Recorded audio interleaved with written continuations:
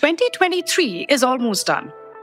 Ending the year on a good note, but most importantly, starting the next one on a high note seems to be a good mantra, especially if you're in the business of concerts.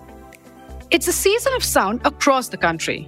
As the weather turns, big-ticket concerts, music festivals start to pop up from the month of September onwards. From blues to rock to pop to indie and of course, EDM. The Indian music scene is on a high around this time of the year. A recent report published by Book My Show mentions that total live event attendees were nearly 13.5 million in 2023, up by over 80% from last year. The report also mentions how premium event goers grew more than double this year compared to the last.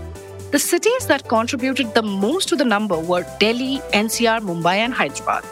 While the primary footfall came from metros, the growth, however, came from Tier 2 cities where ticket sales grew by nearly 225% in 2023 over 2022. One would assume that all these events, the number of people attending these events, would translate into the music festival industry doing phenomenally well in terms of finances. But the reality is not quite so. As it turns out, big-ticket concerts or music festivals are not an easy tune to sing. But if the organizers are not making any money, then who is? How much money is this industry making anyway? How much do the artists cost? What are the margins like for each level in the value chain who are putting together these events? In short, what is the commerce of music concerts? In order to understand the economics of running a music festival, we decided to speak to those who have been running this industry for some time now. Our guests today are Jairam VG, founder of Hyperlink Brand Solutions, and someone who has been part of the live entertainment industry for nearly 3 decades. Karan Singh, CEO of the largest music festival of India, that is the Sunburn Festival. And our third guest today is Dhruv Patodia, founder of Sort My Scene, a Mumbai-based ticketing platform for music and other live events. It's December 29th, the last Friday of 2023, and I'm your host, Shaubori Das, and you are listening to The Morning Brief.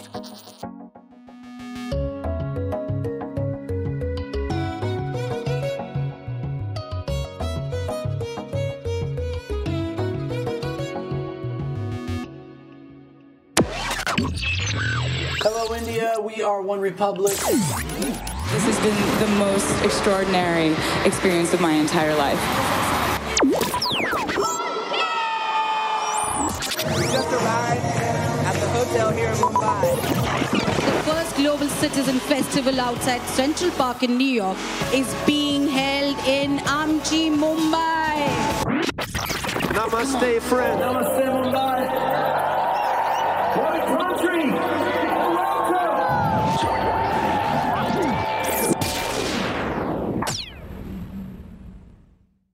Watching your favorite musician perform live is one of the most amazing experiences that we can have as a music lover. Imagine Rahman playing the initial notes of Dil Se, or Deep Purple playing the opening note of Smoke on the Water, or Ed Sheeran singing Shape of You. That feeling when you're listening to your favorite musician live, surrounded by thousands of people connecting with the music just like you are, holding your phones to record the artist in a desperate attempt to capture the moment which you know can neither be explained or recorded, and yet we try. Music festivals for music lovers are, in short, like experiencing magic. It's transcendental, almost. But like most good things in life, such experiences do not come cheap. An average small gig at your favorite bar may cost you anywhere between $499 to 1,000 rupees for a one-day event. But the ticket prices keeps increasing manifold, depending on the artist and the event itself. For example, Lollapalooza, a US-based 4-day music event, came to India in 2022. As of 2023, their ticket prices started at 7,000 rupees and went all the way up to 45,000 rupees. These are not small numbers. Add to the fact that these are quite literally only the ticket prices, and one ends up buying alcohol, food, and transportation to such events. these experiences cost quite a pretty penny. From the organizer's point of view, though, the ticket prices are barely covering 50 to 60% of the cost of setting up this event. According to Research Reports World, the global music festival market in 2022 was sized at $2.5 billion. In comparison to that, industry sources believe that the Indian music festival market is about $120 million, or about 1,000 crore rupees. But the question that needs answering is, are Indian event companies making any money from these events yet? I'm going to show you guys how to have the best music festival experience ever. Ladies and gentlemen, welcome to the largest dance floor around the world. Music festival, the younger generation, festival world, what an amazing time, and to have a good time. Festivals fuck your diet up. Every business runs with the same goal, which is to make money. But a quick question to anyone who's actually working in the music festival industry in India will tell you that the industry is yet to break even, let alone make money. Some of the largest festivals of India, namely Sunburn, NH7 Weekender, VH1 Supersonic, Hilltop Goa, Magnetic Fields, have all been around for over a decade and still may or may not be making any money. While most of these festivals draw footfalls in thousands, for example, the flagship event of Percept Limited, Sunburn, attracts nearly 50,000 people a day. The cost of the tickets, along with the sponsorships, are still not enough to cover the event costs entirely. Why is that? What are the costs of setting up an event of that size and magnitude? Where does India stand as of December 2023 in terms of music festivals? We decided to ask these questions directly to the man manning the desk behind the event. Welcome to the Morning Brief, Karan. Pleasure to be here. What is the global scenario like as of today, post-pandemic? And, where does India stand in terms of, a choice of country for international artists or even otherwise? I think globally, the industry has made a pretty strong comeback after the pandemic. And that's something that you kind of see across different countries, different genres of music, etc.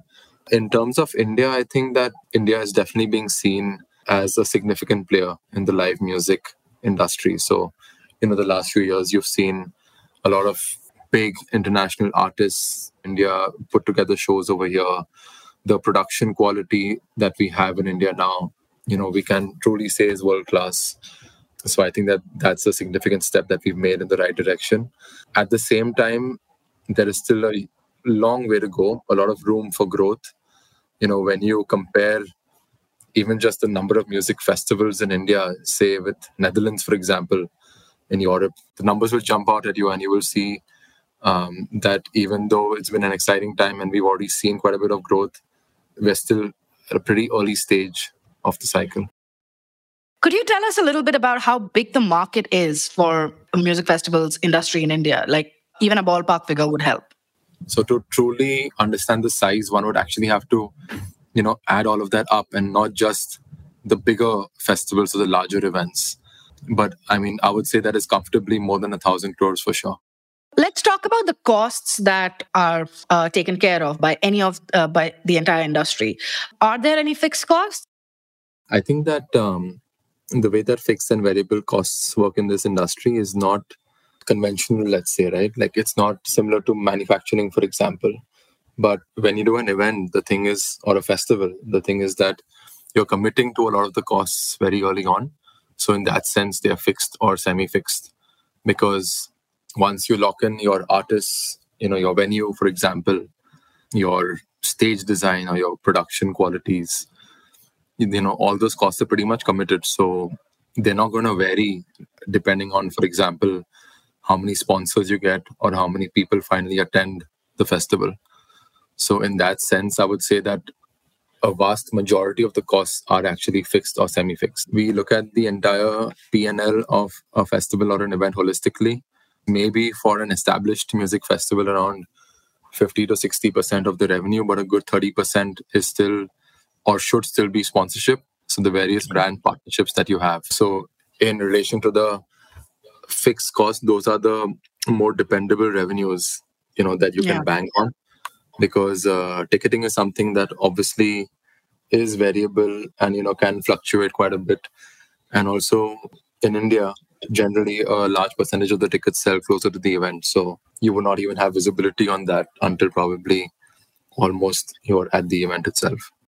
Could you tell us what is the sweet spot for ticket pricing? Honestly, that's a hard question to answer because it depends on the location, the timing, the genre, the artist, right? The lineup. Because, there are music festivals that happen with more, well-curated domestic lineups. There are festivals with massive international headliners. I think for a multi-stage festival with, several artists and experiences, we try and keep it, say, between 2,000 and 3,000 rupees per day at most.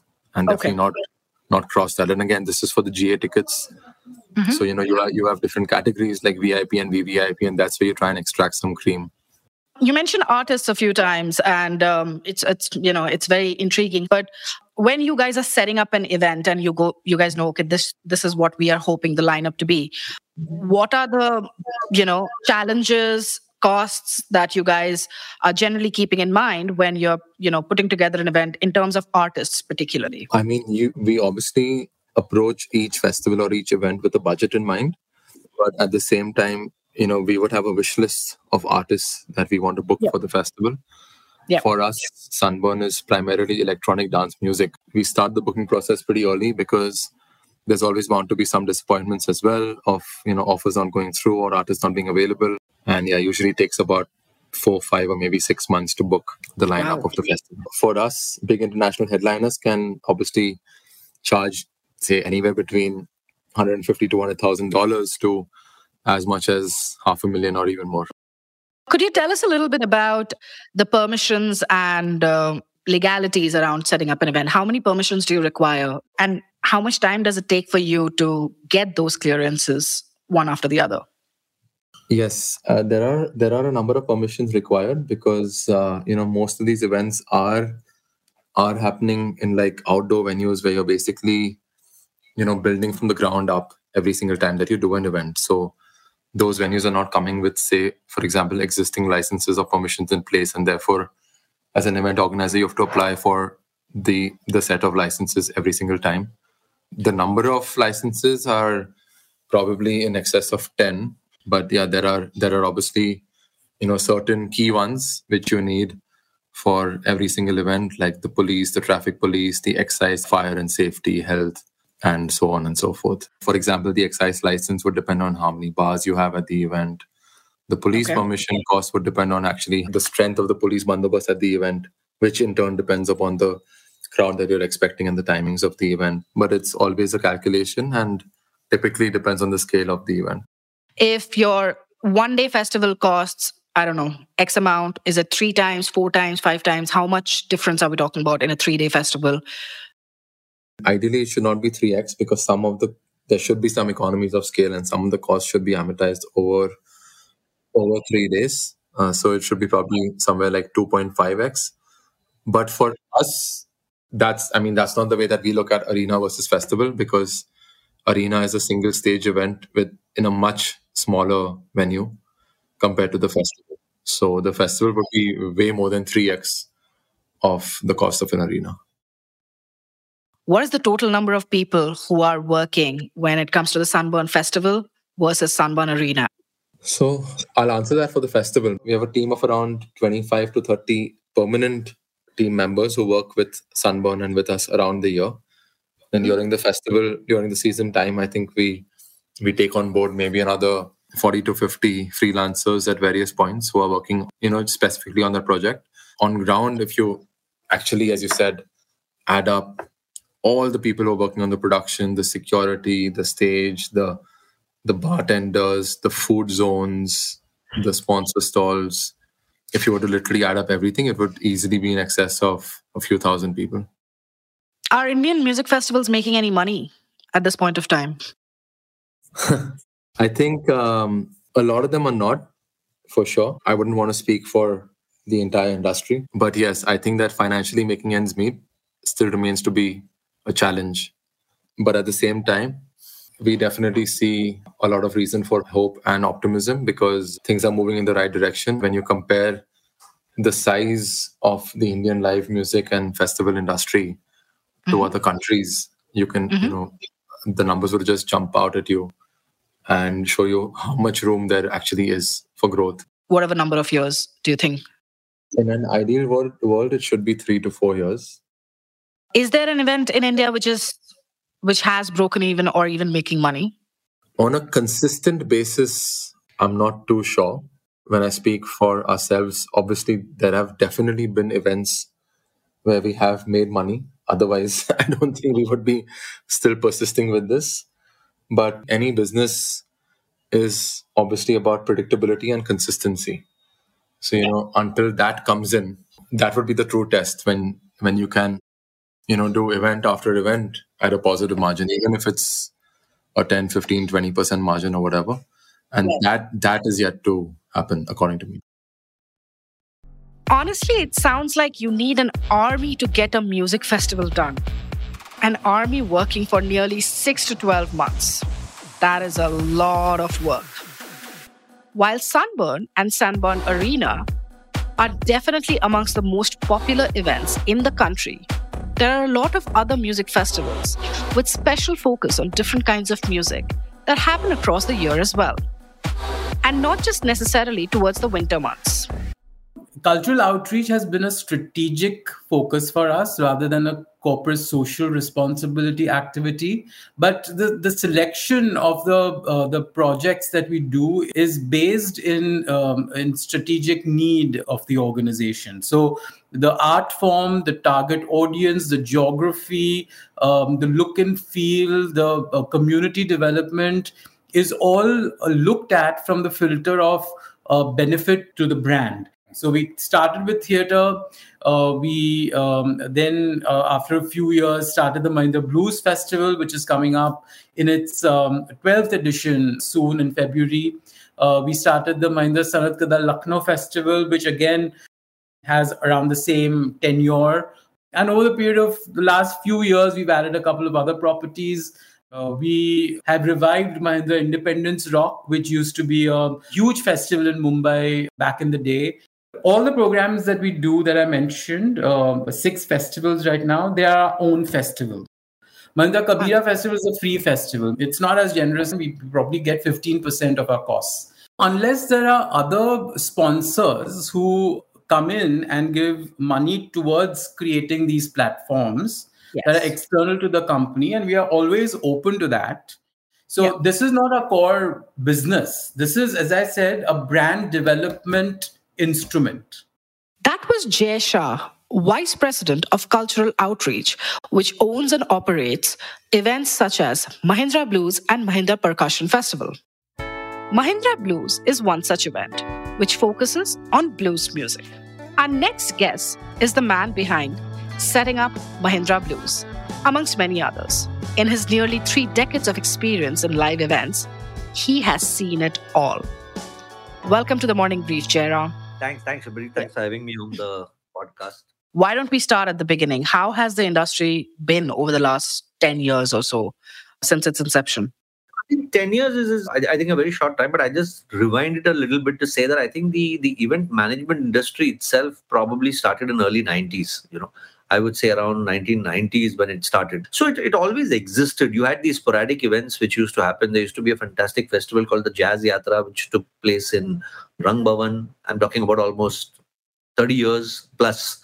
So it's not that, the concerts were not happening at that time. I don't know how many people know that even Sting and Police performed at Rang Bhavan. So those were those concerts that happened. I'm talking about way back. So at that time, I think that there was the concert space or the live music entertainment happening, but it was more sporadic. But I think 2003 is when it really took off. There were certain brands like Smirnoff that was coming in, and they were looking at creating lifestyle experiences for audiences. And that's where really kind of kick-started a lot of the EDM movement, where EDM started, and we took that really kind of moved into the regular space as well. Could you please tell us about the basics of the business of music festivals? So I would say there are 2 kinds of things. One is a festival that we create for the brand, and it's led by the brand. And then there are IPs that got created, which were created by experiential companies, and then they owned it, and they kind of year on year tried to sell it to various brands and in terms of sponsorships and stuff like that. So there are two very clear, distinct ways of how that moved. How does that work? Creating an event versus creating a property? Like, we created something for Johnny Walker called the Johnny Walker One Tree Music Festival, which was probably one of the first multi-genre international music festivals to take place in India. And that was created with a very specific purpose for Johnny Walker as a brand, and we ran it for almost 5 or 6 years. On the other hand, for example, you had something like a Weekender, which was an IP that was owned by OML, and they then invested money into it and went to sponsors and started. So the distinct feature of both these things is that, one, from our lens, from the lens of Hyperlink, we chose to go down the route of creating IPs for brands, and we necessarily did not want to own those IPs, because our model was different, wherein we said that let us create this IP for the brand, so it's a more long run, and we're not running for sponsors year on year. Because at the end of the day, in an Indian scenario, IPs at that time was pretty nascent. I still feel that there are a few IPs where you call it, like for example, Sunburn or, NH7. All of these IPs, although they are fantastic IPs, but they've taken their time to build from a profitability point of view. But we wanted to be very clear that we had a responsibility towards our shareholders, and we didn't want to get into any kind of a journey where we were not sure of what those revenues were or what those, I would say, IPs will actually deliver. So we took the route of creating IPs for brands, where we have a creative fee, where we also have the whole execution rights in perpetuity, and we build those brands. So the other big thing that we built out, and we've been doing it successfully, is the Mahindra Blues Festival. There is the Mahindra Independence Rock. There is the Mahindra Percussion Festival. So what I mean to say is that it's a model that works for us, where we create this idea, we create the IP, we execute it, but we do it for the brand. And the brand has complete ownership of it. Talking about the music festivals, where does India stand when it comes to the global markets? Like, is India considered to be an exciting country to perform at? Or is it something that, you throw in when you're doing an Asia tour for the global artists? How is India perceived in the global scenario when it comes to music festivals? I think, India always had a very unique position, or I would say a particular charm for any artist, big or small, right? They always are enamored or kind of intrigued by what is the market for them in this country. I think in the last decade, and even so now, I think we've pretty much established ourselves as someone who can, kind of provide a great setting, quality production. I would say a base is already created. So the international artists from the mid segment to the large segment are comfortable coming into India, because their prima facie concern always is to say that how good is the production, or how good is that execution for our consumers, and for what we need from a technical point of view, from a production point of view. So that is always the concern that they have. When you say a big enough guy for them to, make that decision, is India worth it or not? Give us an example, because I don't think our listeners would know. When you say big, are you talking about like Steve Aoki kind of a big, or are you talking about Coldplay kind of a big? Absolutely. So those are those, the mega acts, as we call it, whether it is, Coldplay or Ed Sheeran that's happening now, or Sting that's happening at Lola, and all of these are mega acts, which normally would look at the money on the table, because purely from a point of view that these are countries kind of moving. These are like 100, 150, 200 people crew with a couple of airplanes of cargo load coming in. So all of this is going to cost a lot of money. It's a business. So we are in the same business. So I'm not doing a mega concert just because I love that artist, unless it makes monetary sense for me and I'm 100% certain that I'm going to make money out of this, because that's my responsibility to my shareholders. I'm not going to go into it. But prima facie, when you look at large format concerts, I always say that there is a lot of dash, but seldom I've seen that there is really no cash being made. I'll give full marks to Book My Show on Lollapalooza, because I think it's put India on a particular map, right? It's put it on a map to say that, hey, here is country that can host the large acts. So I think that's a fantastic piece of initiative that they have put onto the table to show that large format shows and large acts can actually come down without being worried about production. That I think is a fantastic initiative. It's industry facing. It's helping the industry move forward. But at what cost, I don't know. That's something that they will have to answer. Complimentary tickets are a big part of this industry. Is that changing? So basically, your ticket buying culture has increased. So people are now used to buying tickets for experiences. It's no more, can I get a free pass? That's kind of dying down in a big way. And I think the Indian audiences today have realized that, because if you go to a concert abroad, you're spending $100, $200 at a bare minimum price to do that. So a basic cost, like a 4,000 or a 5,000 or 6,000 is a very standard and a very acceptable cost for audiences to engage. And if they want to buy that entertainment, because that's what it's going to cost you. Now that you have mentioned that the sweet spot for ticketing prices is between 3,000 to 7,000, let's say, or even 10,000, could you tell us a little bit about the breakup of that cost? More often than not, we don't know what we are paying for. So one is that in the Indian market, I just want to put on the table that your ticket sales is not just going to cover your entire P&L or your entire project cost. See, there's a project cost. I'm just saying, for example, if I started the ET Festival tomorrow, and if the total cost of the ET Festival is 100 rupees, ticketing, and if my curation is really good, it's international acts, people aspiring to see those kind of acts, I would say that the tickets will cover probably 60 to 70% of that 100 rupees. The balance 30 rupees, I still need a sponsor. If there is a misconception, I'd like to clear it to say that ticket sales cover the cost of the entire project and also give you a revenue. Not at all. The percentages have increased. In some, it could be 80%, some it could be even as high as 90%. But the reality of the matter is that ticket sales alone will never cover the cost of the entire festival or the project. It's always going to be a very strong mix of ticket sales and sponsors.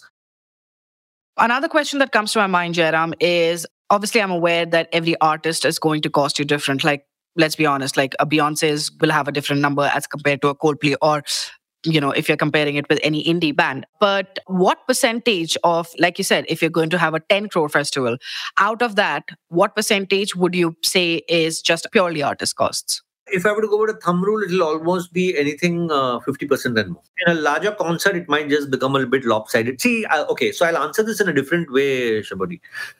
So important is for any concert promoter to do a P&L at the end of the day, to say that what is my ticket sales potential. Let's take Beyonce, for example. If you say Beyonce, I need to do a very clear calculation on what is the revenue from ticket sales I can get for Beyonce and what can I project as sponsorship revenue. So I'm just saying, if my ticket sales and sponsorship revenue together gives me 1 crore of rupees for her, then I should not be paying her more than $50,000.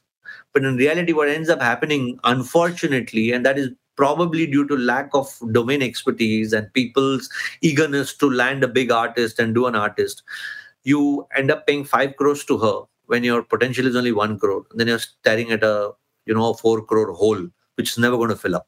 So these are the realities, which is why I say in the entertainment business, there is a lot of dash, but there's no cash. Sounds like India is on the right path to attract the big artists. But one of the key requirements for the music festivals industry to bring in bigger names and higher ticket prices is the need for transparency in how the businesses are run. And transparency is required across all levels in the value chain, starting all the way from the ticketing platforms, which is the first point of contact for any consumer wanting to attend a concert. In case of any mishappenings in terms of rescheduling, cancellations, and refunds, it's almost always the ticketing platform where consumers tend to look for answers first. While live entertainment covers not just music festivals, but sports, theatre, comedy shows, and many other forms of entertainment, the business of music festivals is definitely a big category for most ticketing platforms in this country right now. Let's welcome Dhruva Patodia, founder, Sort My Scene, and ask him some of our questions regarding the ticketing systems for music events directly. Music festivals did well this year in India. So has there been a uptick, like a sharp uptick in 2023 calendar year or even financial year 2024 so far? There were a lot of festivals that did decent. They broke even. They probably made money. I can't speak about which one did what. But I can obviously say that there were way more which actually made losses. Over time, it just happens that the attendee thinks, do I pay $5,000 for an artist who is 10% better than the artist attended last week where I paid 3,000 rupees? For Sort My Scene, we are already on a 10x growth year on year. The bigger ticketing platforms, they give a minimum guarantee or they give cash advancing, or there are a lot of strategies wherein how they get big concerts directly to be ticketed by them. And some of the biggest concerts in India, whichever you can think of, probably the biggest 5 you can think of, are actually produced by Book My Show itself. How many tickets can your system handle? Maximum number of tickets per day or whatever metric that you guys use. For example, I'll give you a number. Like yesterday, we did a flea market in Jabalpur, which was catering 15,000 attendees. So 15,000 tickets were being bought simultaneously for the event that was happening. But when it comes to a system operating in a day, we can take around, you can say, 10 lakh tickets easily. Could you tell us a little bit what are the categories that you guys are catering to and which are your highest revenue generators? Well, obviously, the revenue is a volumes game. So even if there were 15,000 people at the flea market yesterday, the ticket price was only 200, 300 rupees. When you look at the economics of the 15,300 rupees, 45 lakh out there, great. You get your margins out there 5, 6, 7%, and you're good on that. But the biggest revenue generators are usually the music festivals or the music concerts where the price per ticket is usually 3, 4, 5,000. But at the same time, you're expecting, again, 4, 5,000 people as well. Then you touch 1 CR, 1.5 CR, 2 CR in sales. But for any of these music concerts or music gigs, the highest revenue generators within them is also table sales. So wherein each table is sold for 1 lakh, 1.5 lakh, 2 lakh, 3 lakh, VIP tables 5 lakh. You have tables besides the console at 7, 8 lakh. So again, those are the numbers where ticketing hasn't yet penetrated, and we are yet figuring how can we penetrate that, because that is where the actual revenues of biggest chunk is. Let's say a ticket is being sold for 1,000 rupees on your platform.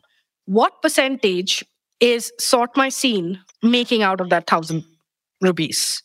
It's a buy commission model by most ticketing platforms. One is an organizer side. We take commission basically from them for, tech support or whatever, like X percentage we take there. And from the customer side, you might have seen there's something known as internet handling fees or convenience fees or something like that. So there are two sides from which any ticketing platform earns a commission. Now, when it comes to the organizer side of things, our range varies anywhere between 2 to 10%. Again, it depends on whether we are doing the deal exclusively where we are the only ticketing platform. B, it also depends on the fact that which city is it in. C, it depends on what is the ticketing volume we're looking at. If it's higher volumes, obviously, then we discount it and we give it at lower commission rates to the organizer. And when it comes to the customer side of internet handling fees, ours is usually 3 to 6% out there. And that again also varies depending on what is the traffic we're witnessing. If the servers are overloaded is when we try to keep the convenience fees a little higher so that we can make things negate the costs that we are basically going through. It's like basically a surcharge that you face on Uber. Because Uber drivers are not available, you pay a slight premium until it goes down, right? So that is the same logic that we follow in our algorithm. The 6 to 7% that you mentioned is specifically for Sort My Scene, or is that an industry metric for any ticketing platform? That's only for us. The others will be a lot higher. Some of them charge around 10 to 12% from the organizer side. And you can say 8 to 12%, or no, not 12, or like you can say 8 to 10% on the customer side as well. So 10 to 12 plus 8 to 10 brings it up to around 20 on average. What happens when an event is cancelled? So when an event is cancelled, so at least with us, we do not release the payments of the event until 4 to 5 working days of the event. So unless the cash advance or a minimum guarantee deal involved, usually ticketing platforms will release it after the event just to secure themselves from, because you don't know every organizer personally.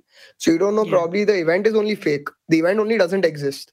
Ours is the fastest in terms of payout cycle after the event. The industry standard, if I'm not wrong, is around 7 to 10 working days after the event. Ours is 3 to 4 working days after the event we release the payment. So we are like super fast when it comes to releasing payments. Music festivals in India have come a long way. Sure, we are perhaps still relatively small when compared to the global market, which is pegged to grow 23% and reach $8.5 billion in 5 years. But India is definitely trying and honestly on its way to become a sought-after destination for all musicians.